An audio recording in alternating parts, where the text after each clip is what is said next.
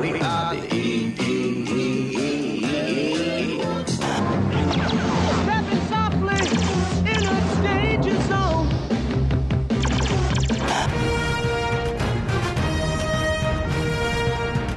5, 4, get ready, 2, 1. Disney Vault Talk presents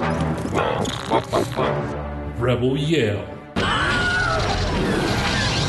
Star Wars Rebels discussion and commentary.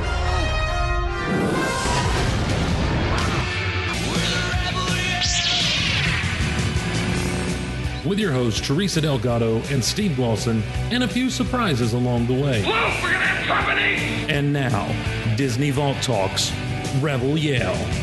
Take cover!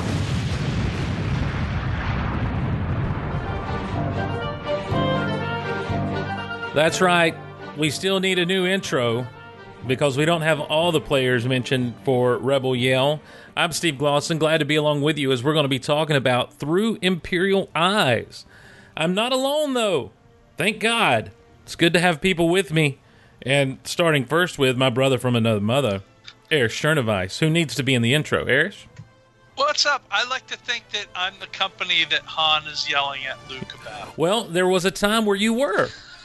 There was still am. There was a time when you were, but no. Now you're more permanent. Now you're part of the. Now you're part of the rebellion proper. And you're here. I am that cast member that is the special guest star right now, and then gets added to the credits next season. That's right. That's right. Well, we're looking. That's the way I like to look at it. You know what? If I'd get on the ball, it'd be even sooner. But there's only a couple episodes left this season, so yeah. Well, and we're excited on this particular episode to have this guy with us. How bizarre. Shaz Bazaar.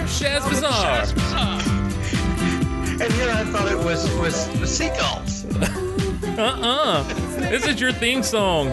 It's techno and retro. Every time I look those throwing songs. Every time I look around. Oh, I'm thrilled, guys. Thank you. This is bizarre. Shaz Bazaar. Our good friend Shaz Bazaar from Techno Retro Dads. He co-hosts Techno Retro Dads with his good buddy Jedi Schwab. But this is Shaz Bazaar. Shaz, thanks for showing up and welcome to the show, sir. Man, I'm glad I can be here. Teresa was going to be with us. She's had a little bit of extra craziness in her life today. She says to tell everyone she misses you. She can't wait to be back. And we even thought she'd be back with us, but unfortunately not tonight. But we do have, as we said, Shaz Bazaar. So it's and we do miss Teresa, and we look forward to her coming back. We certainly do. So Shaz, before we get going, what can people expect from the latest Techno Retro Dads? From the one that just happened or the one that's about to happen? Both. Well, Oscars. We're all about the Oscars from 1977. So like the Grouch? No. Oh. Oscars can make you grouchy sometimes. Oh, okay. Then the moonlight shines and everything's okay. But no, we were talking about when they got it right the first time, and that was 1977 Best Picture. Rocky. Oh, Rocky. That's right. That was great. And next week, King Kong's coming out soon. Skull Island. Oh, yeah. So I imagine 10 days. We're going to be doing some Kong talk. Eric isn't counting down or anything. Is that a monkey? Man, I saw the latest preview. Awesome. I call him. I cannot wait for this just epic monkey silliness. I call them awesome. I call them skull crawlers. Look, sounds a lot better now that I say it out loud, though. I hadn't really thought about it. It was just the first thing that came to my head.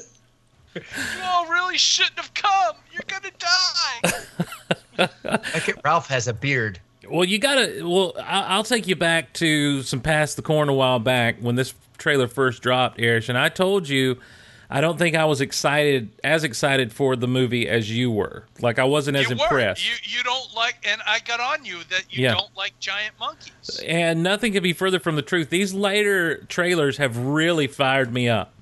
Good. The one of him fighting the dinosaur-looking monsters and everything. Shoot. Dinosaurs. Yeah.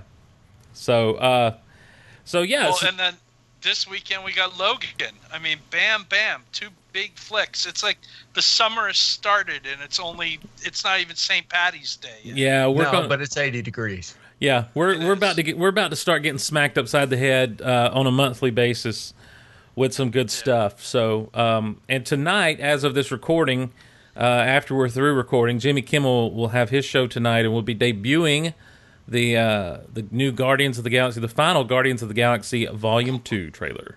Actually, I think this is the first full trailer for it. I think is it? all we've got so far is like 2 sort of teaser trailers. Right, but what I've been seeing is that this is the final trailer. I wouldn't be surprised if we're just going to get this one full trailer and right. then that's it. Yeah. You know, probably a few like TV spots here or there as we get closer to the picture opening. But sure. And he's going to have Chris Pratt on. Oh yeah, tonight, and that's why Chris Pratt is a guest, and then they're going to debut the trailer. Yeah. So that has nothing really much to do with Star Wars, unless you want to make that Chris Pratt connection, who's in that latest Josh Gad Instagram video with Daisy Ridley being questioned by everybody. I think you and I were in that video too. I mean, who isn't in that video? I think he said he was going to be in Avengers. Yeah, he's like, I can answer that. I'm in the Avengers. Jurassic World 2 comes out next week. I know J.J. Abrams has been campaigning that you get an Oscar nomination for The Last Jedi. Well, yeah, me and Mark, we're going to share it. Mark Hamill and I will share the Oscar. I don't know. You know, you remember last year, Sylvester Stallone for Creed.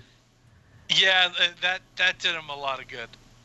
Well, I mean, look, I'm just saying. He got a Golden Globe. Yeah. Got a Golden Globe. Oscars is a different story. Oscar is a different story, but I'll tell you this. They take it seriously. You know, no messing around with the Oscars. No giving the award to the wrong person or anything like that. Oh, really? Does that happen? Hey, I was just glad to hear that Bruce Willis and Sybil Shepherd finally got their Oscar for Moonlighting. That would be an Emmy, sir. Oh, okay. I'm confused. TV. No, look. Last year, but Sylvester was nominated, wasn't he, for an Oscar? Yes. Okay. Yeah. See, he was the sentimental favorite to win it, but he didn't win. Yeah, but you know what? Our Mark Rylance won it for Bridge of Spies. Yeah, but you know what?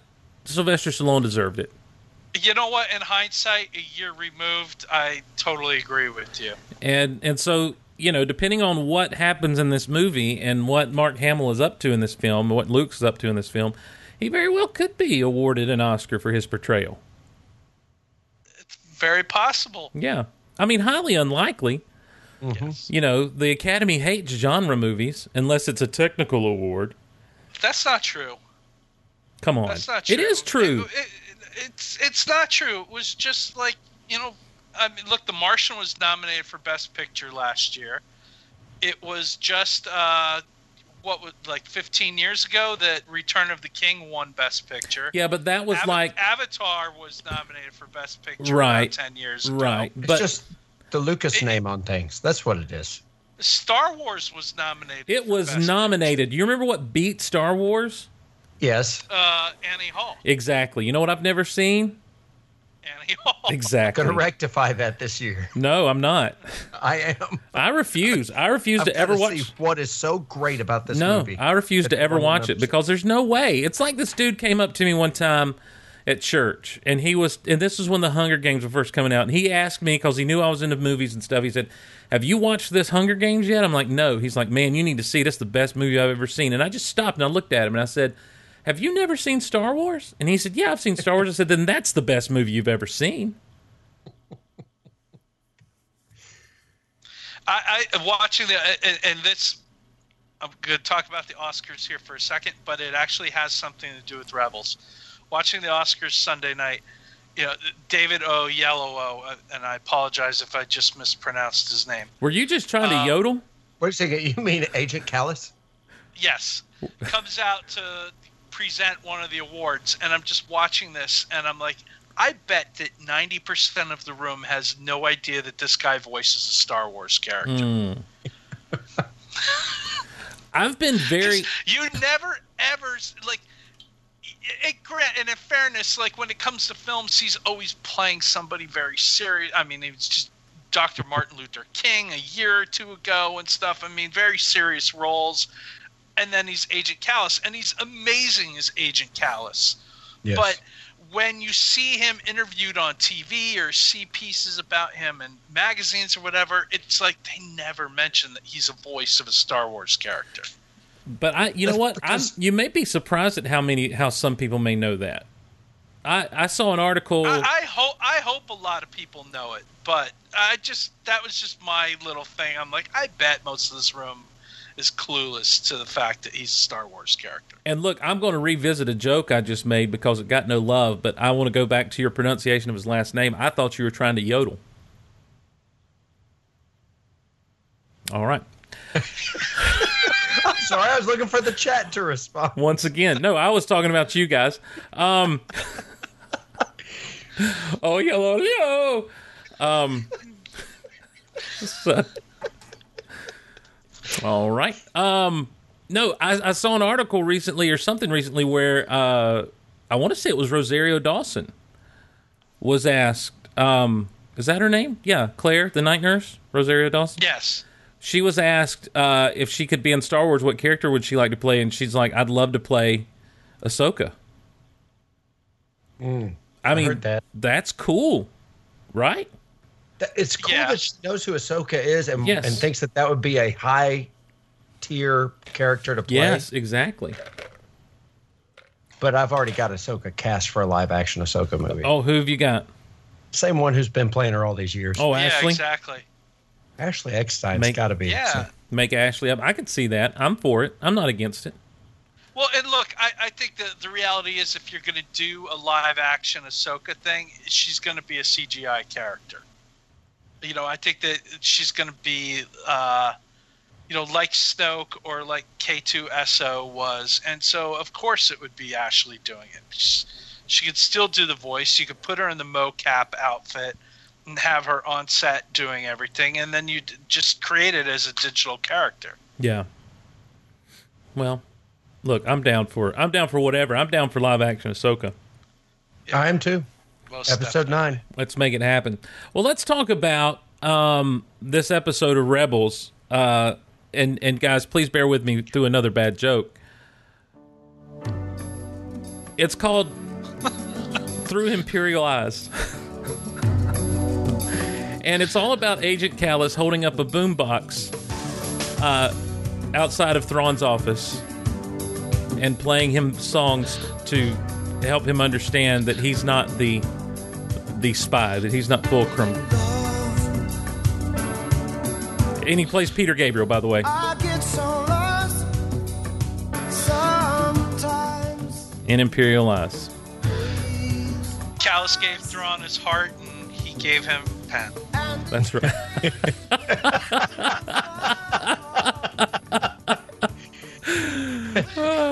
And of course, we finally know what the pen is in his pocket. that's right.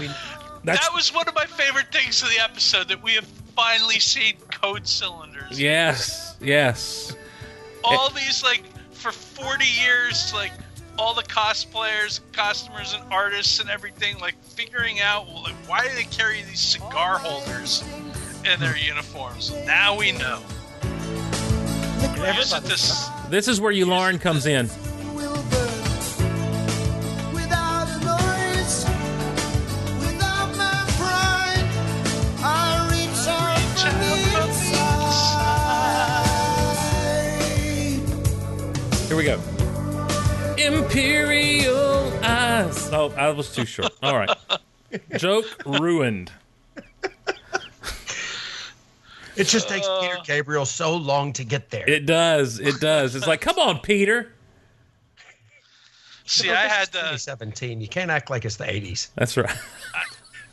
the She's Got Betty Davis Eyes song running Oh, through my head. Sabba Babba. He's got red glowing eyes. Sabba Babba Basai. Yeah. Through Imperial He's Eyes. got blue skin. He's got dark hair. Well, now hold on. And it's white you. Who sang that? He's got red Um, glowing eyes.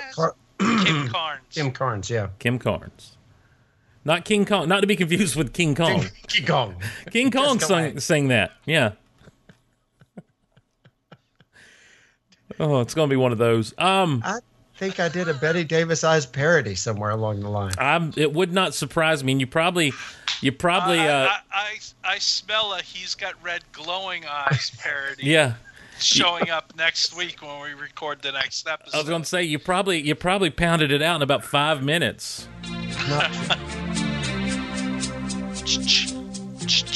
Agent Callus, there's an infiltrator in our midst.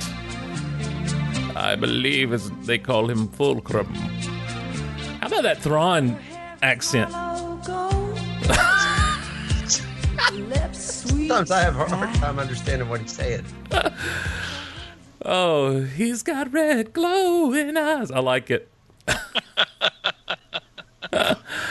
Oh, man. He's got blue skin and the dark hair. So, just out of the gate, what'd you guys, Shaz, overall thoughts about this episode? How'd you feel about it? Oh, well, it's a Thrawn episode, and he actually is moving around and fighting. Mm-hmm. I thought that was cool. I like the Dark Troopers in it. Yeah. I think you start getting the idea that Thrawn has known some things all along. I don't think Thrawn is trying to figure out who Fulcrum is.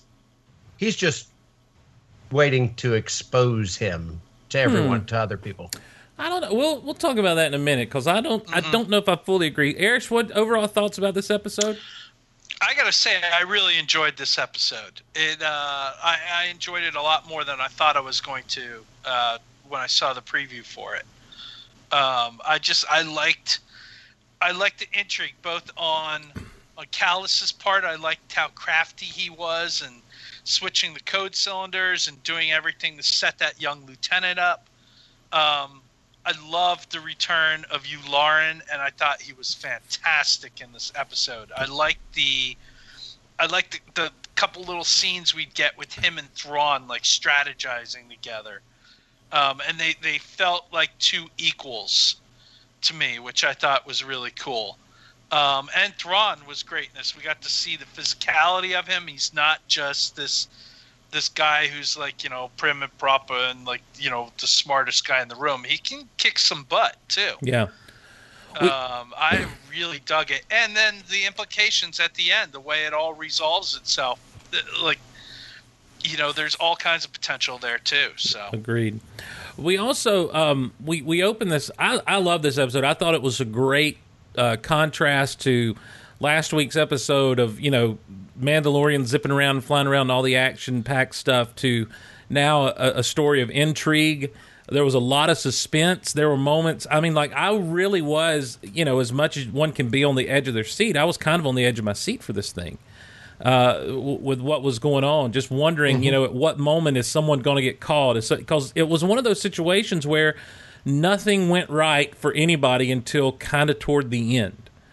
And anybody could get caught anytime. Yeah, it was a classic out of the frying pan into the fire constantly kind of situation, Star Wars kind of situation where you just have to hang on because we're rolling. How did you guys feel about, Erish, the opening scene with the point of view of Callus, from the... I know that Filoni's talked about at one point they were looking into doing the entire episode from Callus's point of view like that. I'm glad that they weren't able to do that. I thought the opening scene, it was cool, but it really didn't add anything to it. I mean, right. It was a cool little trick. That was about it. It didn't really feel Star Wars to me, Shaz. How'd you feel? Well, it would have been cool if it would have been the entire thing and you're not sure who the person is for a while. It doesn't take you long to figure out it's Callus. Because that it's going to be whoever is going to look in the mirror is going to be the one who's pegged as being the traitor. What would have been cool to me is if it had been, Price showing up in the mirror. You know, that maybe she's the one that's going to be caught as the traitor. And so I was waiting. I was looking at those hands, and then all I could think of with those hands are, why is he washing his gloves? Yeah. Well, Filoni addressed that in the Rebels Recon. He mentioned, that they didn't have a model of him in pajamas. Like I don't care. Why is he washing his gloves? Just Yeah. Yeah. And that point of view with the revealing of Callus and stuff, it would have worked too if we didn't already know that Callus was Right. Fulcrum. right. That's But true. later on in the for the episode. viewer, there's no who is Callus suspense to this episode. Right. The suspense is Callus going to get caught? Sure. And And so if we didn't already know that Callus was Fulcrum, then doing an entire episode from that one character's point of view and not revealing who it is until the very end could have been really cool and like really edge of your seat tension and stuff. But in this case, it wouldn't have fit. I agree. I thought it was a fun trick, and I'm glad they didn't stick with it the whole time. And, obviously, I'm constantly reminded that this is as much a show for kids as it is for us grown-up Star Wars fans. And one of those things that remind me of that is the lack of a plot twist on Callus being Fulcrum, that he really is this Imperial spy. There's enough adult themes to that keeps us a little bit engaged. But, for the kiddos, it's like, well, they don't have to process too much. Not saying that kids are dumb, but if you start making things too complicated, most kids are going to be, okay. You're saying kids are dumb. No, I'm not. I'm not saying kids are dumb. I'm saying, I am saying that Ezra's kind of dumb. Send your tweets to Steve Glosson. Let him know that you think that kids aren't dumb. Everyone knows I love kids. Everyone knows I love kids. Well, now the last time we saw the Callus Fulcrum thing, like I was left with the impression that he might be a double agent. Right. Right. And, Yeah, you said that. And this episode kind of disproved that he is truly a spy for the rebellion. Well, he is now. Yeah. Or for the rebel cells. Right. So I think my idea that he might be playing both sides, I think that I don't see it that way anymore. Well, when did you decide that he's not playing both sides? Just throughout this episode. I mean, everything he did, early on, whenever he's- Ezra was there to get him, and they're blaming each other for playing the long game. Yeah, but I mean, he's said it. The way I saw it through this whole episode is, he's trying to set up as many outs as he can for himself. So if getting off the ship and just actually escaping with Ezra, that's one out. But setting the lieutenant up so that he can capture him and say that he's caught Callus, and basically setting the young lieutenant up as not Callus, as Fulcrum. Yeah. That's another out. So the whole episode he's just constantly working, trying to right himself. And if he was, unless he's playing a super long con with Thrawn against the rebel cell, then I don't see him being playing both sides. I think he's looking out for his own now. I agree. The reason I brought that up is Ezra, says that he thinks Callus might be playing the long game against them, and Callus says, "Well, I could say the same thing about you." And I'm thinking, what did the rebels gain by playing a long game with Callus? There's no gain there to double cross him.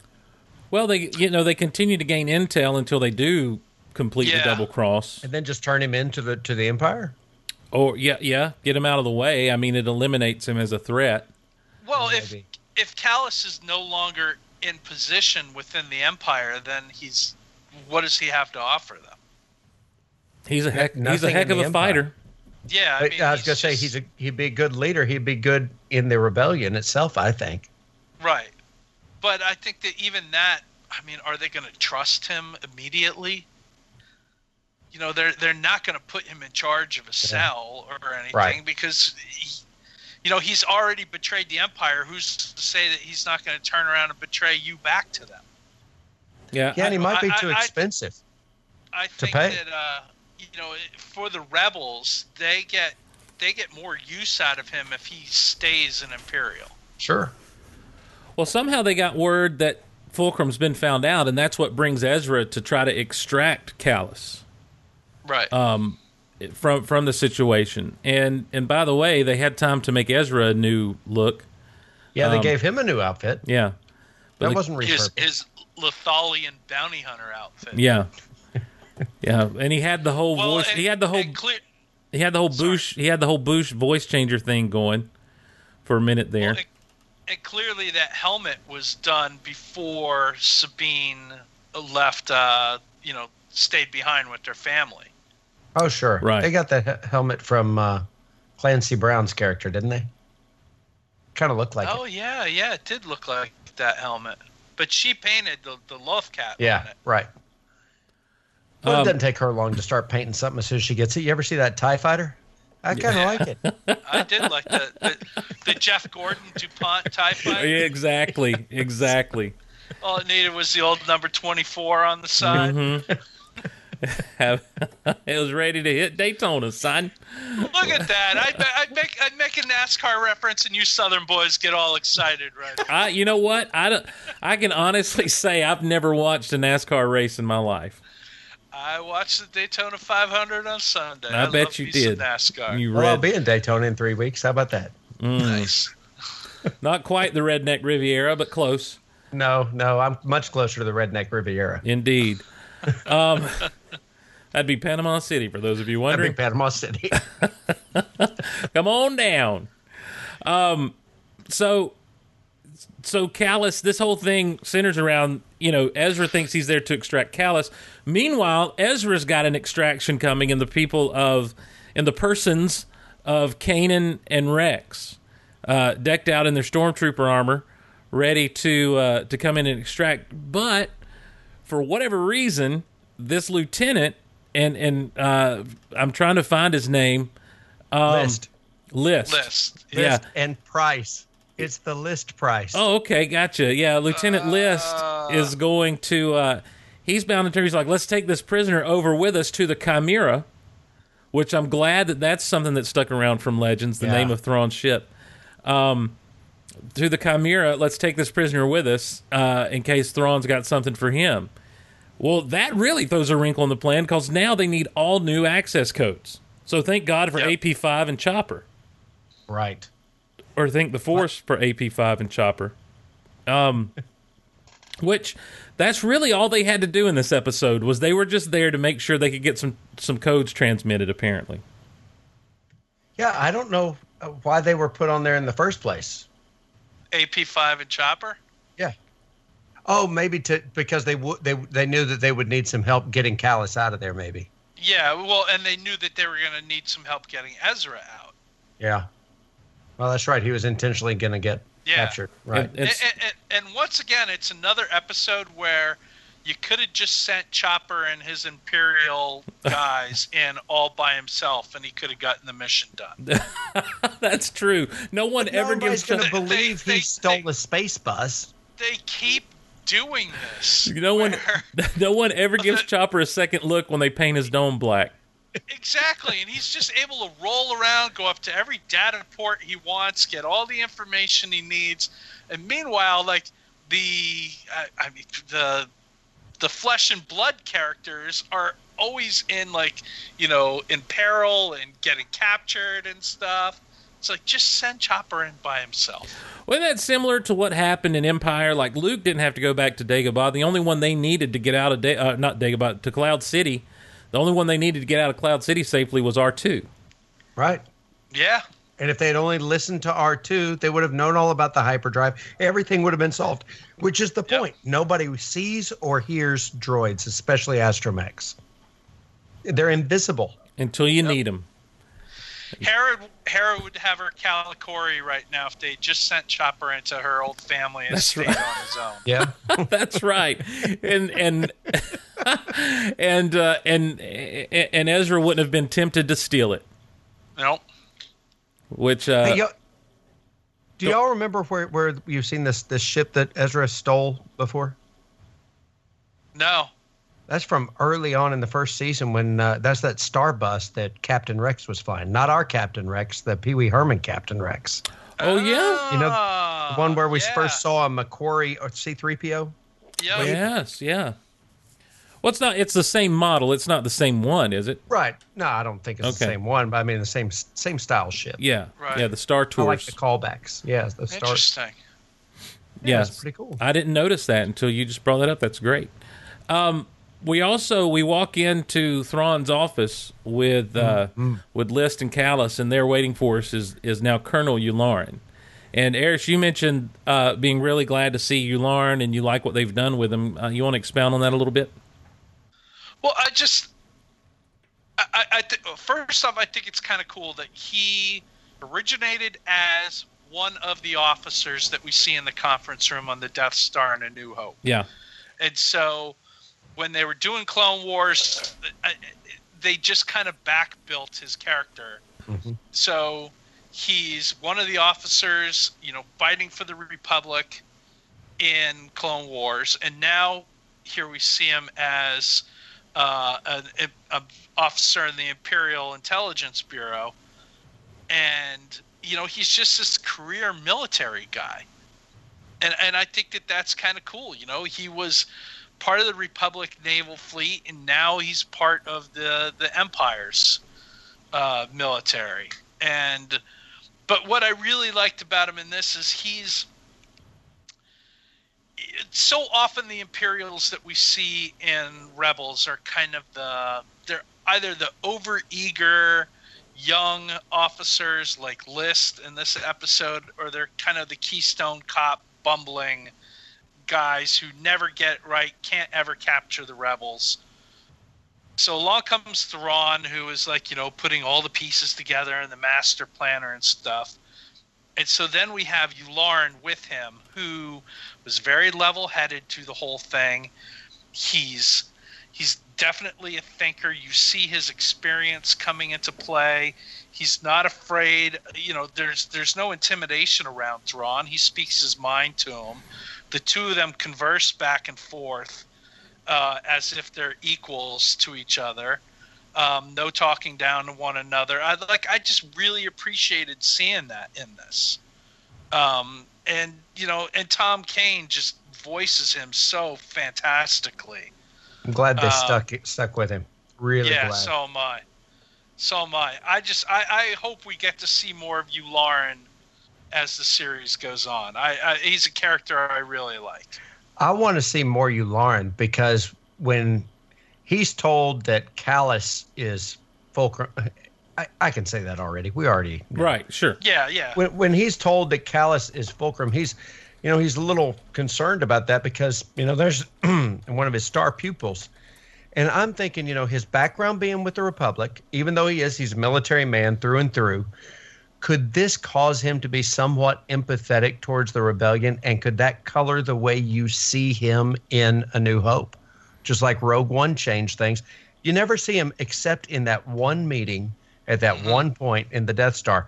Maybe he leaves that. Maybe he goes and gives some more information to rebels. Maybe he's becoming a Fulcrum along the way. I don't know. I'd like to see some of that pan out with Yularen. How's he going to be affected by Callus is what I'm thinking. I think he just remains that Imperial military guy and dies on the Death Star. Well, he's a by the rules kind of guy. So is Rex. And just, I tell you what, seeing him there and having been a fan of sorts of Yularen in the Clone Wars just makes me, I don't know, it kind of gave me a little twinge of sadness. But he's still a nice guy. He's still a good guy. He's nice. Don't get the idea. He's nice to Callus. Yeah, but I think that's his character. I don't think maybe he just doesn't play the politics of it at all. Maybe he doesn't see anything other than the military aspect. I don't know. And I think that's it. That he's not playing any politics. He's just doing his job. Yeah. Well, obviously, he's on the Death Star. When we meet him in A New Hope, or when we see him in A New Hope, he's got to know what the Death Star's capable of by his presence there. The only people who are talking really around that table when we come to it are Tag and Mahdi, and then Tarkin comes in, and Vader and Mahdi have their little showdown. And Yularen just kind of sits there and just lets it all go down, almost as if like, I'm not going to say anything. He's listening. He's ISP, man. Yeah. He's like the CIA guy. He knows when to keep his mouth shut and just take everything in. Yeah. Well, I'm watching the scene right now just to kind of look and see that dude's reaction to Mahdi being choked, and he's just kind of staring at him like, this dude's just weird. He does not change, guys. He does not change his expression at all the entire time. Yeah. But what's really interesting about that scene there is, he's watching Vader choking him, and then you think back to the Clone Wars and all the experience that he had with Anakin. Yeah. Yeah. Yeah. That's. And does he know? Is he another one of these guys that maybe inside his mind, he's put two and two together, but probably hasn't, but maybe he's got some suspicions, and, he just, because he's smart and experienced and the old guy, like, he just keeps his mouth shut. Well, and not only that, but you mentioned, he's just a by the books guy. He's not going to make any waves. He's going to do his job. Do you think he's ever even given consideration to that? Right. But I also like that, he's on the Chimera because Thrawn has invited him to be there. Yeah. So Thrawn has requested his presence to help, with the interviews, with the interrogations, to help suss out who Fulcrum is. So Thrawn clearly values his input, his expertise. Right. Also. Yeah. It's they really did, I thought, a really good service to that character. And because you don't get, as Shaz is able to watch it and say maybe he ended up defecting because of the situation with Callus, and Shaz can see that in the guy's character, but you also recognize that he's shrewd, and I thought they did the character very, very much justice. I thought they did him well. I think he's one of the best animated characters in this show, period. So far. Yeah, he's got a great look. He looks fantastic. Looks fabulous. Well, let's. There's only one way to do this, to talk about the man. Let's talk about what we see Thrawn do in this episode. Thrawn is to kill. Run for your lives. Thrawn tame is real. Who did that song? Run for your lives. Oh.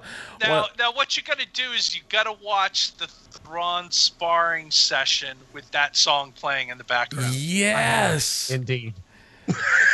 Did you, Shaz? Yeah, of course I did. Are you kidding me? Because when I watched self-absorbed. No. When I watched the episode on Sunday, like as soon as that sparring session started, the song came into my head. It was running through my head as I watched it. Yeah, here's what I want. I never ask our listeners for anything, and I'm going to ask you now. For those of you who are good at video production, I will gladly send you this MP3 if you will take and edit this song into his sparring session as Callus and the gang walk by. And I can't be part of this request. I'm not hearing this. I've got earmuffs on right now. And you cause the volume to go in and out as we change perspectives. And then when he shuts that door, I can just hear behind the...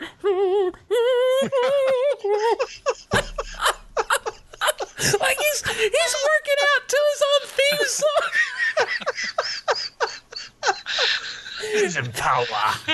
And then it's like the MMA guy coming out to his tune. Yes, and then but then when the dark troopers come in and start attacking him in his office, like before he does anything, he has to run over and hit play. Bring it, And Ezra's behind that thing like, what is going on? What the hell? Like the slab of concrete just starts like rattling and cracking. The vibrations are gonna bring it down and reveal him. Ezra gets out of there. He's like, I was really scared for my life, but it was also really weird. Well, he starts getting beat early on. They're getting him. It's because he didn't have the song on. Right. And he gets over there and cranks it on, and That's now right. it's going. He finally hits play. I know what's missing.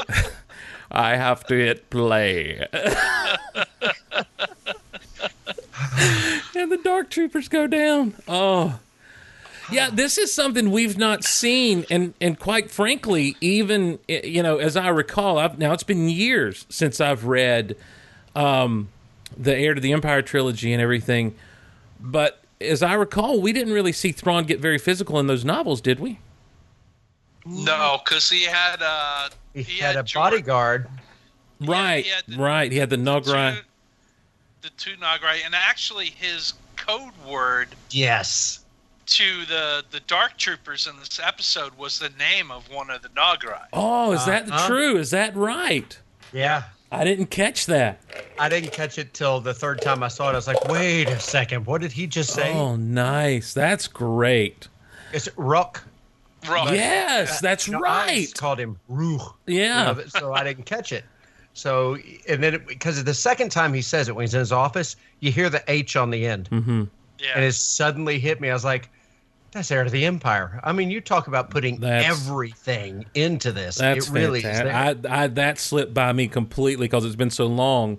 But what I was going to say was that to see him be as physically dominant as he was during a sparring session, and then when it was real and he had to take those guys out, I mean, like, it adds this other layer of, okay, this guy's kind of scary. He's that much more of a threat now. Right.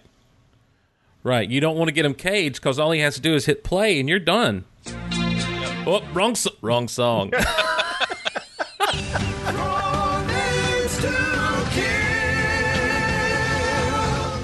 I'm sorry. I hit my warm-up song first.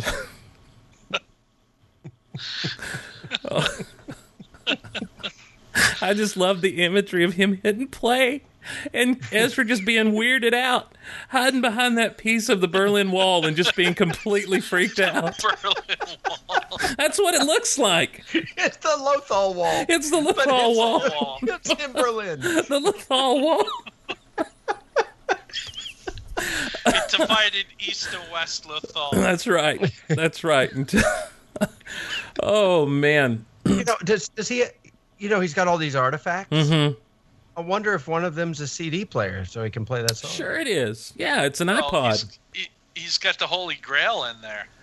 He Yeah. doesn't. Did you see that? One of the artifacts is the Holy Grail from Last Crusade. Last Crusade. That's something you could have told me to look for and told me where it was, and I would have never seen it until they pointed it out. At the end, he should have said, Agent Callus chose poorly. Poorly. Oh. No, I would have He liked chose to have poorly. heard that. Now, you, Shaz, did you give us this photo here? Yeah, I'm just sending you something else I saw. Is that for real? It's the Trial by Stone from the Dark Crystal? Sure looks like it to me. Nice. Trial by Stone, right there in his office. Wow. Beside, there's the lightsaber, then there's General Gree's helmet, then Yep. there's Trial by Stone. Trial by Stone. Trial by Stone. Trial by Stone.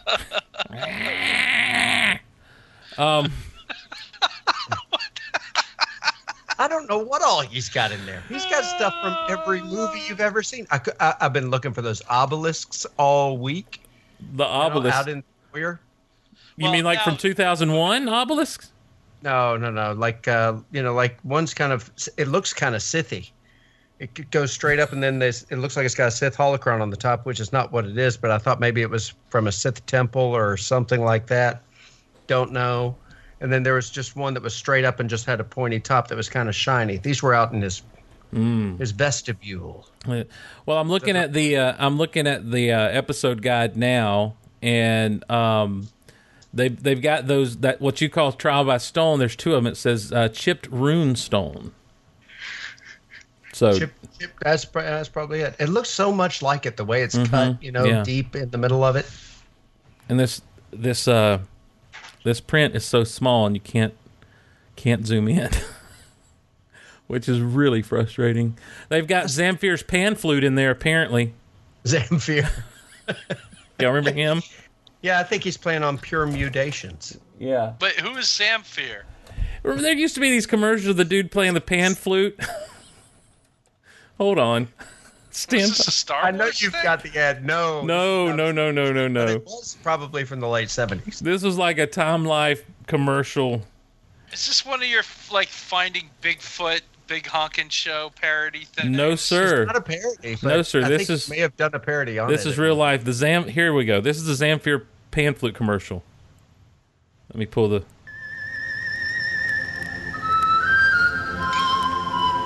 You've heard his hauntingly beautiful music in movies, on radio and TV. He's sold over 20 million records round the world. His name is Zamfir, master of the pan flute, that magical instrument with the unforgettable sound. Now in his magnificent all-new collection, Zamfir plays the world's most beautiful melody. See there? That's a real thing. Oh, wow. Yeah. I want to hear him play the Cantina song. Oh. All right. Another thing I want to ask of our listeners. I never ask anything of you, but if you can play the pan flute, could you please send us a copy of you playing the pan flute, the Cantina song on the pan flute? That would be amazing. So, what have we up to so far? Video, pan flute, Cantina Video is band. more likely to happen than the pan I have flute. absolutely nothing to do with the video. That's fine. Cantina song. Nothing to do with that. I don't want to know anything to do with that. So many copyright infringement laws. Oh no, it'll be fine. It'll be fine. Let's see. I have searched for Cantina song on pan flute, and I'm not getting anything. No, that's something I've never heard of. A lot of love songs. Can we talk for a second about the fact that a blind man was flying a ship through hyperspace and into Okay. an Imperial fleet? That's a real good idea. Whoa! Hey, Gramps, want to fill me in? Yeah. It's like, all right, I get that he's got the Jedi senses and stuff, but I'm sorry, not flying a ship. Yeah, who does he think he is? Al Pacino from Sin of a Woman? Hoo-ha! Charlie. Maybe instead of sending the two droids with Ezra, you keep one of them back to fly the ship for you, so Yeah, the maybe. blind guy doesn't have to do it. Well, why not? And then Kanan gets like stunned. Oh yeah. When was the last time we saw Kanan get played like this in an episode? I Well, don't know. I mean, 'Cause he's been I don't think we just ever have. kicking lately, like he's not blind at all. well, they also went in thinking that they were safe, that they were good to go, Yeah. Right. and so I think they let their guard down a little bit too much. I mean, I think this is a prime example of maybe they're getting a little too cocky. But maybe so, but I mean, it's also the coldness of Price. I mean, as soon as he starts saying, "Well, shoot him," Shoot him. Yeah, that's it. yeah, and I defy them to tell me she's not based on the lady from Kingdom of the Crystal Skull. Oh, please. She's not. She's shorter than the Russian. Yeah, but she woman. looks just like her, I know. I'm Just just because of the hair. and the sharp features. I mean, didn't Edna Mole and The Incredibles have a similar hairstyle? No, it was more. saying. She's a blending of the two. No, she looked more No. like the little lady that was the principal in Kindergarten Cop. But don't you remember? Yes, she did. Don't you remember that first episode when Who's your Thrawn was daddy going to and put on what the does cape, he do? and she said, "No capes." I forgot all about that episode. Who is your daddy and what does he do? Now he also has back to Thrawn's room. He also has a bust of like the species that is Eloasti. Oh yeah. That's And a the weird. Force Awakens, Yeah, that's a weird thing to me. But that species always also looks a lot to me like if you ever played the Knights of the Old Republic back in the day, the RPG, there's a species where you go to this planet, and there's a bunch of them there, and they look a lot like that. It's more of an aquatic type deal. They look a little bit like the ricotta. Yes, they do. The shape of their heads. Mm-hmm. So I don't know if there's a connection there to that, but Well, Thrawn also has an original Ralph McQuarrie painting. yeah, That's right. that's pretty cool. Yeah, it's and they say it's the first time they've done this with Ralph's actual artwork. Just put it into the into the show this way. And my favorite little nod to the novels is the two kind of lizard carvings in the background, kind of mimicking the Isalamari. Is that the correct pronunciation, Mr. Del Rey? That's how I say it. Okay. I don't know. I was just wondering. I'm not doubting you. I'm just asking. Why Salamari? I'm sure there's like 15 different pronunciations for it. I think Listen to the audiobook. That'll give you the correct pronunciation. Sometimes there's vaporators. Oh no, it's evaporators. Yes. I know. Moist evaporators. My first job was programming binary load letters. Very similar to your evaporators. There's an awful lot of moisture in here. Yeah, it looks like we're walking on trash bags. Ground doesn't feel solid. Another great nod to the novels to me was his was Thrawn's his deduction. I mean, Sherlock Holmes like deduction of the Lothcat design on Ezra's bounty hunter helmet. Yeah. Yes. And the way he went through and described that, and he's like, look at the lines. This is the same style as Sabine Wren, and so obviously this was Ezra Bridger, and there's one person who would have known that, Agent Callus. Yeah. Well, and we've seen him. We've seen him throughout the season so far, like, looking at his art, admiring his art, studying his art. But this was like the first time we've really seen him go through it and connect all the dots to get to his conclusion. Yeah. And that was fantastic. Yeah, and to me, as like I said at the opening, this episode is definitely a departure from the action-packed episode, that we saw last week, but man, the way that whole situation ends with him just calling Callus out and knowing it's Callus and like, we're going to use this to our advantage. It's just scary. I mean, we Shaz, you kind of hinted at this earlier, but like, let's talk about this here now. So we've got. Sorry, I'm like drawing a blank. So Thrawn now knows Callus is Fulcrum.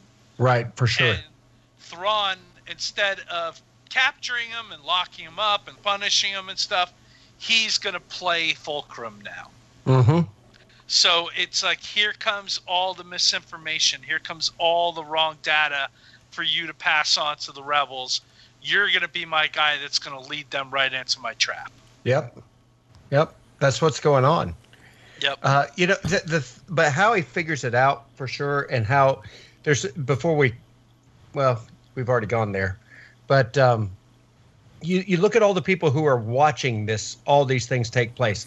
List has been played by Callus, so he's watching Price, and when he sees her attack stormtroopers, what he thinks he sees is a traitor, when actually she's attacking rebels. Yes. Yep. Then List attacks Price, and Yularen's up on the balcony. What he thinks he sees is a traitor attacking an officer. Yep. It's just one thing after the other. The only person who didn't see any of it looked at the art, and he figured it all out. Your eyes can deceive you. Don't trust them. I heard that somewhere in a movie once. It's brilliant. What movie was that? Star Wars. Oh, yeah. Yeah. With the blast shield down, I can't even see. How am I supposed to fight? Let me ask you guys this, Shaz, since you're on a roll for a minute here. How substantial is the fact that Chopper was able to change the location of the actual rebel base to another planet for Thrawn to be looking for? Now, Thrawn knew that had happened. Did he? Here's why. He's looking at the whole thing. He's sitting there thinking for a moment. And is everything okay? It appears to be. It appears to be, but he's always beyond appearances. He knows all of those. There's only like, what, 94 planets as of our last count that he's down to. This is somebody who recognizes the angle of a line on a drawing. He knows all 94 planets. He's going over those in his mind all the time to try to figure out how this fits together with trade or hyperspace routes and their proximity to Lothal. Not to mention, that he's got them down to these 94 in the first place because of all of his assassin droids that went out. He knows that thing's been switched, which to me says he knows which planet it was. I think he's there. I agree with you. See, I don't know. I think it's our out. I think it's our one advantage that these guys have now. And if he doesn't know he may not know what planet it is yet, but he knows somebody tampered with his map. Yeah. Because I agree with you. He could probably recreate that entire map from memory. Yeah. He's a genius. And he's studied that map over and over and over and over and over again. It's not the first time that we've seen him looking at that map. So he is nonplussed by the changing of the planet. No, I think that he realized somebody had tampered with it. Mm-hmm. Do you think it makes him mad? No, I don't think Thrawn gets mad. He seemed pretty gets mad when his override code is gone. That's right, and he has to hit play. Thrawn is to kill. But see, I don't think that's him getting mad. I think that's just him kicking it up. That's him turning it up to 11. That's what we once call. he started taking aim, he did kill those two droids in no time. That's what we call in the forestry business a controlled burn. But it's efficiency, It's efficiency. It's skill. This is how I destroy them. Bam, bam, bam. On to the next one. Mm-hmm. I need to say this real quick. On the latest Rock Out Loud, we made our first ever definitive Rock Out Loud list, and we definitively named the Rock Out Loud top 5 vocalist of all time. I've got to go back and revamp that and put Shaz in there. Oh no! He's rocking those. Yeah, he's rocking those notes, son. I was all on one take too. Exactly. Oh, one take Shaz. It was not. Oh, one take Shaz. I How hope many times I can switch voices? I hope that Stan Bush was on that list. Stan Bush. Oh no, I got to go back and put him on the list now. He deserves it. That's right, because he's got the touch. He's got the touch. He sure does.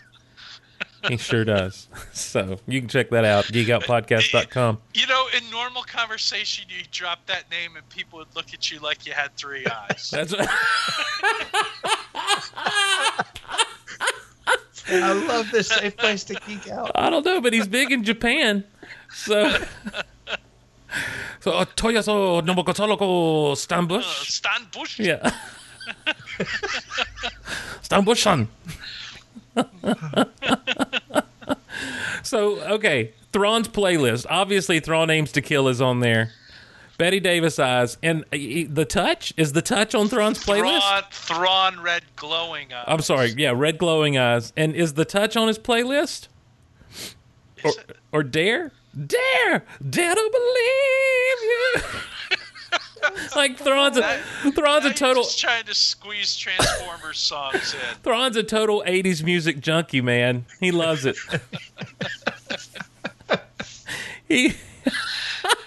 Well, the Peter Gabriel song is on there. Yes, in Thrawn's eyes. Here I Go Again by White Snake. By White is Salamiri. Yeah. White is Salamiri.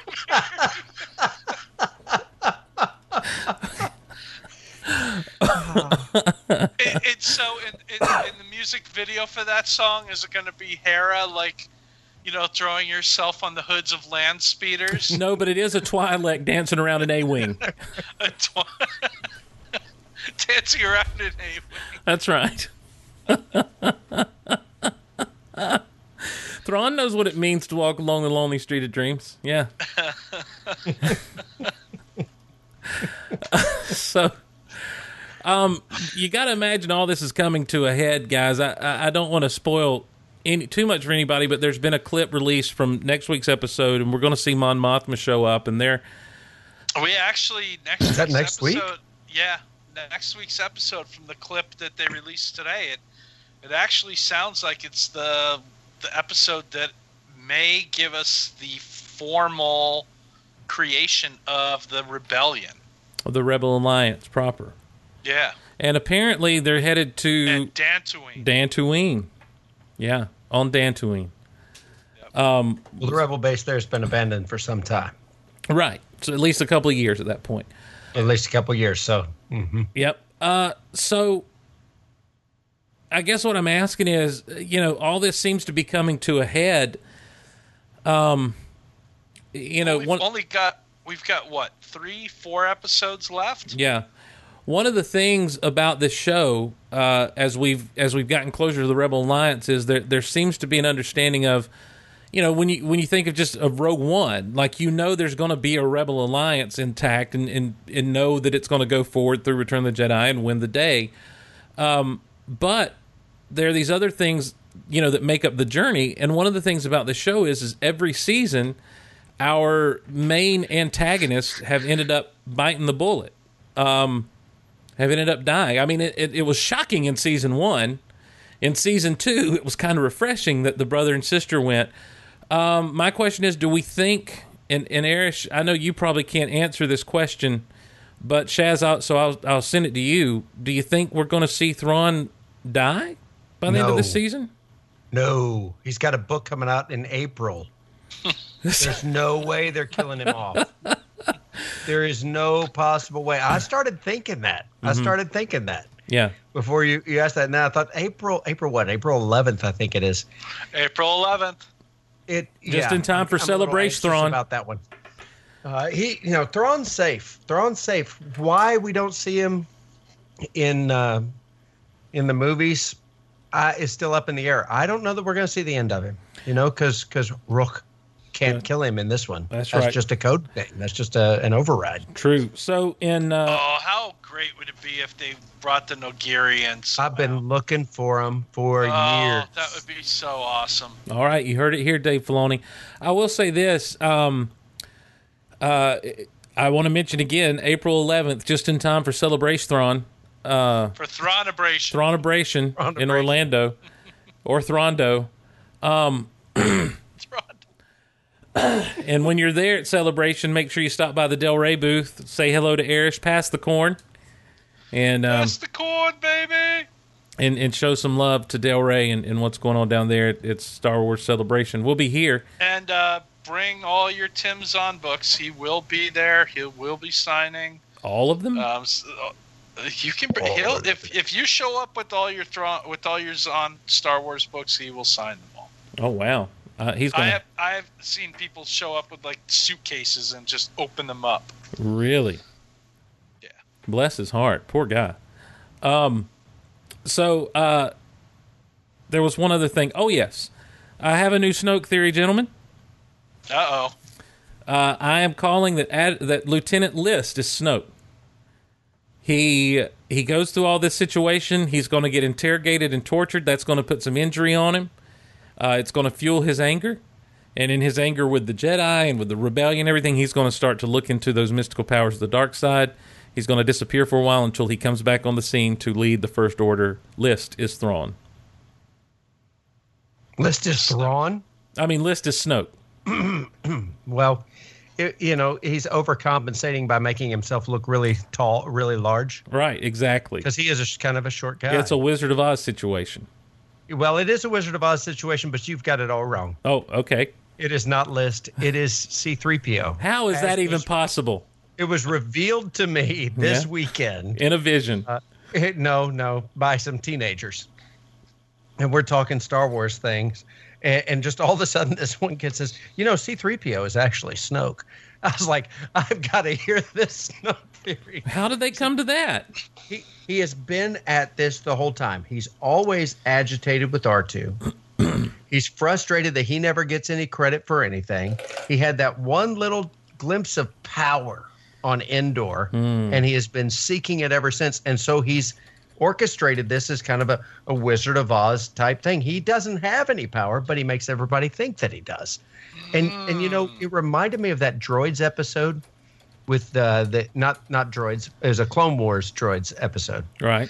with the big Jesus that R2 squashed by falling over on him, and then they met up with the other people, and the battle droids were making this big image, and they made everybody bow down to it. You remember this? When they went to, is this They when? went on the Gulliver's Adventures of R2 and 3PO. Oh, I vaguely remember that. Like season 2, probably. Was this a Melu run? No, not Rebels, droids. I mean, here we go. Ezra had a brother and his name was Zed. Melu run, run, run, Melu run, run. Oh yeah, that was Ezra and Zeb that went on the Melu run. Right. That's the first time that song's ever been played on the air. Thank you very much. That's an old one. That's a season 1. Yeah. So Y'all don't remember that one, huh? It's been done. I cannot remember. I really honestly don't remember when. I'm trying to think of when R2. I sort of remember. Yeah, they showed up. Their Y-wing was out of power or something. They landed on this planet. That's the animated part of the holiday it sounds a lot special. like the holiday special, doesn't it? But this planet was solid, and they run into these little people, and there was this guy who was bossing them all around, and R2 tripped or something and squashed him, and so all these little people wanted to fight over who would be in charge, and 3PO taught them about democracy. This is the Clone Wars. I don't. And then they remember this went at from all. dealing with the little people to dealing with big people. And the battle droids were controlling some kind of a god that they all worshipped. I'm going to have to go back and watch that. I don't even know the episode name, but there were those 2 droid episodes right together. All right, so 3PO's had a taste of power. How did you account for him being an actual organic person, apparently? He's not saying that he is an organic person. He's the guy behind the curtain. All right. It's very Wizard of Oz. But then he'll know the location of Luke Skywalker based on being there when the map is completed at the end of the movie. Exactly. And so... So the movie opens up with Luke and Rey under attack from the First Order? Very shortly. Very shortly. He's got to complete Kylo Ren's training first. No, Steve, you're seeing this wrong. The movie opens with Luke and Rey under attack from C-3PO. That's true. That's true. It's when he got infected by the red Sir, arm. I am here to defeat you, sir. 3PO, my dad made you. And then You can't be against me. I am here to teach you a thing or two about etiquette and protocol. and of course that ticks R2 off, who's on the Millennium Falcon with Chewie, and over. It's over. Episode 8 is over. That we thought that R2 was in this like self-induced like coma. What if it was 3PO that The did whole that to him? And then R2 was finally able to work out the programming to wake himself up because he's R2. Yes, Gotcha. R2 pulled a Jarvis and woke him, defeated the system from within. Erich Chernovice, I love you so much, my brother from another mother, for bringing in Age of Ultron into this conversation. That is glorious. We're going Patton Oswalt with this, my friend. I will tell you this. I don't know if you guys have watched the Aeronaut Star Wars series. I can't. Have you seen the Creepio one? Right, with Creepio, yeah. They do a whole. They've got 5 episodes out right now. Okay, I have no idea what you're talking about. Well, they take and they just dub over a lot of different stuff and make the story something completely different than what it is. Like the Jedi are all. What is this called? It's called Aeronauts. It's Aeronauts. Aural. Oh, I got you. And it starts with Star Wars Episode 1 Jedi Party, and the Jedi are like partiers. That's the whole thing. And so that is the basis of everything. But then this is what happens when Anakin turns on C-3PO for the first time, a.k.a. Creepio, And this may play into your Snoke theory a little bit. Listen to 3PO come alive. If it'll play for me here. Sorry. There we go. Ah! Why do you awaken me without skin? No. Ah! What of a bargain? You promised me flesh, raw nerves. And so the whole thing is Creepio goes on to be he's wanting to blow up everything. And the Death Star, when they get to the Death Star, it's called the Laser Moon, and it's just supposed to be a big laser tag installment where people go to play laser tag. And Creepio reprograms the whole thing to blow up a planet. And so now Darth Vader, who is middle management in this whole conglomeration, is dealing with the public outcry of them blowing up the planet. But when he comes awake, oh! Why'd you wake me up with that? Why'd you wake me up with no skin? What of our bargain? They do another one. Well, R2 is called Fartu. Mm-hmm. And they do one where they take the old anti-smoking PSA that they did with R2 and 3PO, and they turned that into a Fartu and Creepio thing. Yes. Where they just talk about meat bags and stuff like that. Well, and Fartu talks in old video game sound effects.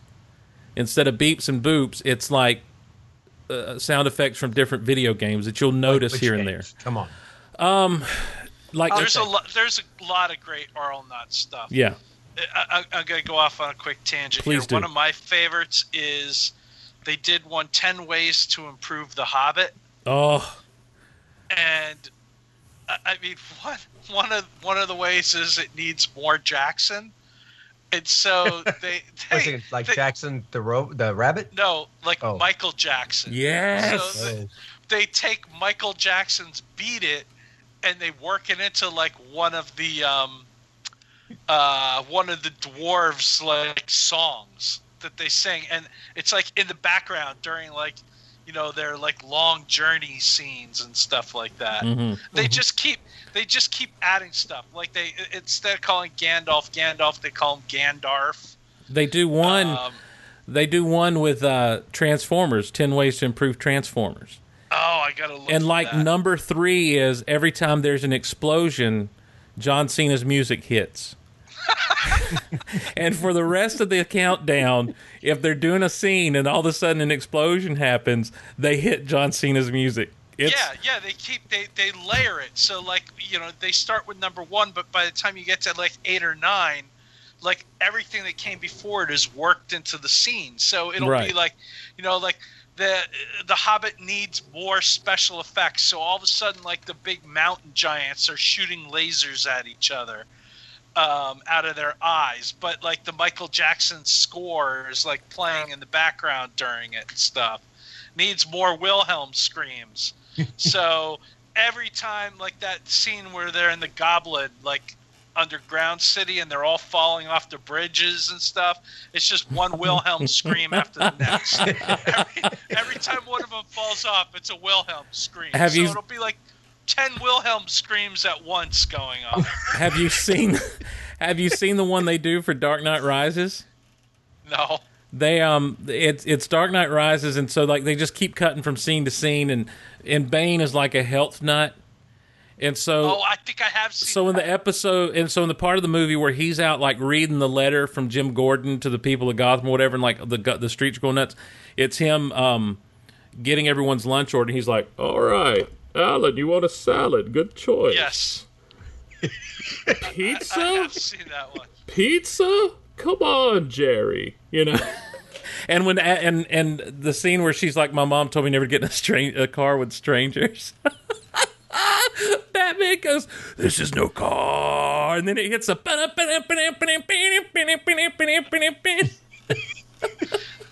It is so good. But their best thing they did was the no music at the end of Star Wars, where they do the throne room scene. Yes. And when Chewie turns to roar, it's like. It is Yes. hilarious. Yep. So anyhow, well, that's what we call, ladies and gentlemen, a tangent. Eric, anything else about this episode before we wrap her up?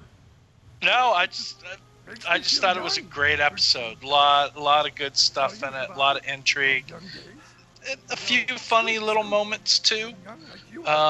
Yeah, it's just this season has been the best season they've done so far. It's been really strong. It's been the most consistent, and even the lower moments haven't been as off-putting as some of the lower moments of the prior seasons. So yeah, it's that, and it seems the through line has been a little bit more consistent with things, I think. Shaz, final thoughts about this episode? Well, everything that we've said, is just huge, but huge. I'm on TV right now. Huge. But there were throwbacks to Heir to the Empire. There were a lot of throwbacks to A New Hope, to the cameras in the detention area, the Death Star hum on the bridge of the Star Destroyer. That kind of stuff. That just happens underneath everything is so Star Wars, and I love it. I love it when it puts everything together. Agreed. And this one did it. Agreed. Well, that wraps us up on this tangential episode of Rebel Yell. I thought this was a very just thick episode. It's one of the more, even with all our silliness, I just noticed we were talking more in depth about this episode than we've been able to for the past few, because there was so much intrigue and stuff going on in this episode, and a lot of things happening. So I really enjoyed it. Thought it was a good addition, and I can't wait to see where this thing's going, especially with next week knowing that Mon Mothma's going to be there, and we're going to start looking into the creation of the Rebel Alliance. We're going all these places where we promised we would go, and can't wait to see what the future holds for Star Wars Rebels. Eric Chernovice is at Darth_Duff on the Twitter. Eric, anything outside of Thrawn coming from Del Rey? I know Empire's End is out right now. Yeah, Empire's End just went on sale last week. Thrawn, April 11th, and then we just announced a new novel coming from Christy Golden called Inferno Squad. That is kind of takes place right after Rogue One and A New Hope. So that should be pretty exciting. Rock and roll. And that'll be out in July. It's the other sequel to Rogue One, is what we like to say. The other sequel. Shaz, tell us about Techno Retro Dads and where we can find it, sir. Or you can find us at technoretrodads.com or libsyn.technoretrodads.com. It's much easier to find. Is that where it is? You just find us at retrozap.com and you'll find Techno Retro Dads. You can find us on iTunes, Stitcher. You can now find us on Google Play, I believe. Someone asked for that, so we tried to do it. But you know what you can find? You can find 1977 all year long. We've been talking about aftershocks of 77. Eris, you're going to like this. Del Rey was one of our aftershocks from 77 as they started in full force with original books that year. Not just reprints. So I was thinking of you that whole week we were talking about that. I'm going to have to listen to that episode. I was born the same year as Del Rey. We're doing all kinds of stuff. Well, from cartoons to movies to video games to cereal. Have you been eating your Girl Scout cereal? Dude, I've tried the Thin Mints. I haven't tried the Caramel Crunch. I've got a box of Thin Mint cereal in there. It's pretty good. Caramel Crunch is great. The Girl Scouts cookies, yeah. Oh, man. Yeah. Very good. Not Cinnamon Toast Crunch, but, man, it's pretty good. No. So, but, we're doing all that. And like I said, this week it's Rocky. Next week it's Kong. I hear you. All right. That's Kong with Glenn in it. If you're not checking out Techno Retro Dads, you're missing a good time. You need to check it out. It's Shaz and our good buddy Jedi Schwa, who we've got to get to come on the show with us at some point. We've got to have both the Techno Retro Dads on here at some point. Next week, what is the title of the episode next week? Do we know? Is it Secret Cargo? It might be, yeah. Hold on 1 second. Let me see if I keep seeing two different names, like Stand Against the Empire, Secret Cargo. I'm confused. Stand in the place where you are. Well, they put like the one name on the clip that they put out, right? And Yeah, it's called Secret Cargo. Secret Cargo. Secret and Cargo. The name of the clip that they put out is Stand Against. Isn't that Bruce Springsteen song he wrote for Jerry Maguire, Secret Cargo? No, I think it's Secret Cargo, yeah. Cargo. Oh, okay. That's what we are.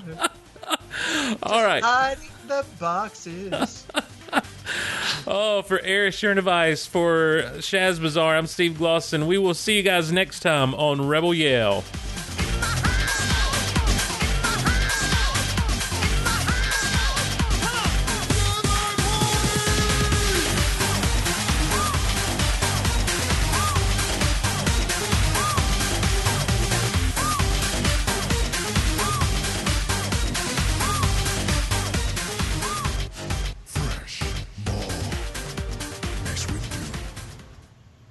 That was Jedi Party from the Arlenauts. I was gonna say I have no idea what that is. He starts naming. I thought it was Mortal Kombat. Yeah, well, it's a parody of that, but he starts naming all the different Jedi. Like, listen, Barriss, Stannis. Then he goes to Game of Thrones. Evan Peel, Ayla,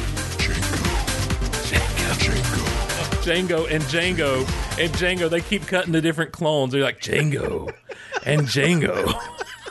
And Django. Jedi Party!